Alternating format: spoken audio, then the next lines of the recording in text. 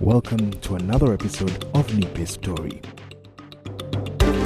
This is a fortnightly podcast that brings you audio versions of short stories from Kenya and across the continent. I'm your host, Kevin Mochiro. Karibu. On this episode, we're featuring The Water Did Not Come by Hugo Kakanham. Some of the villagers have found short-term work as diggers. They are bent over, digging up the red earth. We ask them why they are digging away from the road if their aim is to improve the horrible road conditions. No, we are digging to lay out water pipes, they say. Even the diggers do not sound convinced. We are incredulous. Water in pipes coming to our homes. Bah, never. But the digging continues, and soon it is snaking down the valley and nearing the river. The red earth is turned inside out a meter from the long furrow and reminds us of long intestines. The digging slows down. They don't want their jobs to end too quickly, we whisper to each other when we see the diggers lying about in the sun. Some suggest that if extended public work projects are meant to create short-term jobs, it is in people's interest to extend the jobs as long as possible. Digging is not only a man's job any longer. Among the diggers are women with shawls wrapped around their waists to protect their legs from being seen by the men. Mantlani is very careful about lifting her legs too high because her father-in-law perpetually suspects her of sleeping with all the diggers. He would prefer her to stay at home and serve him all day. The digging is across the river now, and it begins its long wind up the hill, past the Rubella homestead and under the thorn bush of Matwera's garden. And then it stops. The white engineer has to be called. The diggers sit around and chat with the passers-by all day. Tamsanka itches to visit his favorite tavern for a drink. We are not even digging today, he reasons. But No White is a strict foreman. If you leave the site, no pay. Tamsanka needs that pay, so he sits sullenly waiting for the white engineer. The sun crawls across the sky. No digging until the white man arrives, just before sunset. The graves are in the way, No White explains, when the irritable sunburned white engineer emerges from the white 4x4 bakkie. The engineer follows the diggers to the graves. The brown grass scratches his exposed legs. No graves here, he gestures when the diggers stop. Sorali's entire family is buried here, No White admonishes. Defeated, the engineer rummages in the vehicle and emerges with a ball of string. Without measuring, he unfurls it in a straight line away from the graves and a few paces later gradually rejoins the original digging path. No White's eyes study the distance. There you go, the engineer says. He leaves his string on the grass and returns to his car. A string of red dust follows him down the valley and then up the mountain. We dig again tomorrow then, No White says. The diggers amble home into the gathering dusk with Majola leading them in a quiet song. 3 months later, the long furrow winds its way from the main road, across the maize fields, down the hill, across the valley and the stream, up the hill, down the next hill, across the valley and second stream, up a steep incline, past the Gogoza homestead, along the flat, past Mbai school and shop, away from the Danisos, past the Mangaliso clan homestead. It avoids another gravesite, curves past the cruel man's garden, along the third stream, and then across up towards Dumisor Cafe, Mangena School, and then it reaches the other main road at Masantalala stop. The children play in the furrow. A cow breaks its leg. We do not keep meat. Everyone comes and we eat Mamjuara's cow. When it rains, the water speeds down the furrow. The boys play in the mud and slide down the hill at a crazy speed. The bruises heal.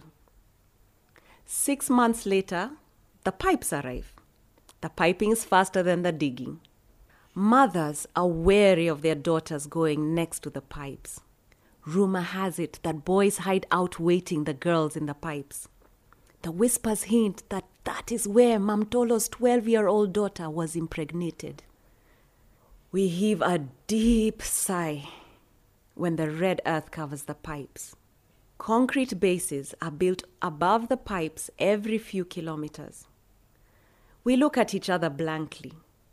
Even the helpers do not know what the concrete is for. The white man comes and goes, and we dare not ask. No white thinks that this is where the water taps will be placed. Another season of harvesting goes by. The grass grows over the scars where the furrow ran. We forget about the pipes.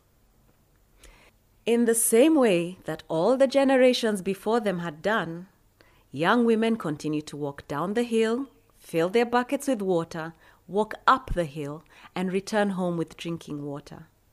The streams dry up in winter. The girls rise earlier and earlier to get water from the spring.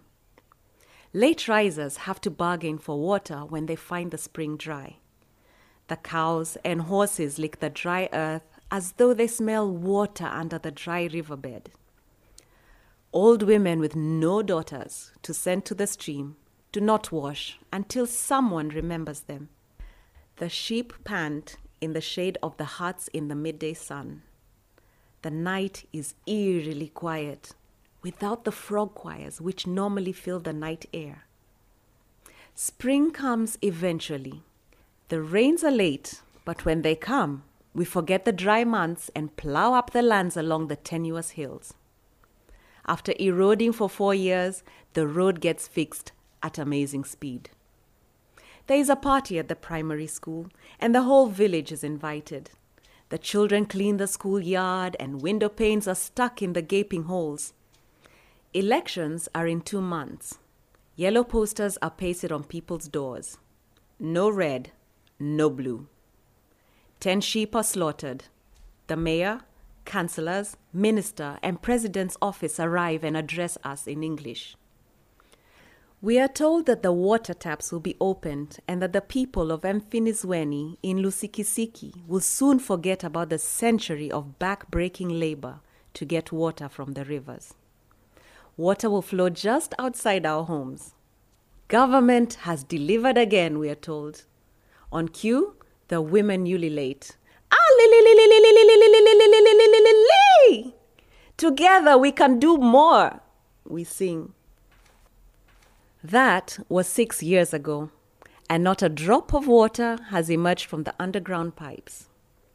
Young children do not remember the tale of the digging when the red earth was turned inside out in a line that stretched from one main road to another. No white is sickly now. He would not be able to dig again, but we do remember when he was the digger's foreman.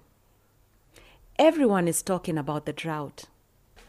We hear about it on the wireless, and the crafty writers at Umhlobo Wenene have incorporated the drought into the radio dramas. Here in Mfinizweni, we do what we have always done. We drink less, wash less, and bathe less. Our animals die more. Our harvests yield less. We get sick more, and the young and old die more. To get water from the streams, we walk over kilometers of pipes that contractors were paid to lay out. We even had a white engineer. The president's office was here. Perhaps the president counts our village as one of those he has delivered water to. But the water did not come. The Water Did Not Come was read to you by Shiro Githunguri. Hugo Kakanham lives in Johannesburg, South Africa, but mostly longs for the village of Lusikisiki, where he was raised on stories. He teaches psychology at the University of Witwatersrand in Johannesburg. He says he reads and writes for work and for pleasure. Lucky fellow. He has published essays in Brittle Paper, Transition Magazine, and the City Press newspaper. You can see more of his work on his blog, Hugo Kakanham, and you can follow him on Twitter, and his handle is Hugo Kakanham. Just to let you know, Nipe Story is taking a 2-week break and will be back on the 2nd of May. But don't forget, Nipe Story is available to download from your preferred podcast platform. You can follow Nipe Story on Facebook, and you can also follow us on Twitter, and our handle is Nipe_story. We're also looking for short stories between 750 to 3,500 words. So email your stories to producer@fingerpiano.co.ke. That address is producer@fingerpiano.co.ke if you'd like to submit your short story for consideration for this podcast. We're looking forward to hearing from you. Nipe Story is a Finger Piano production. See you in 2 weeks.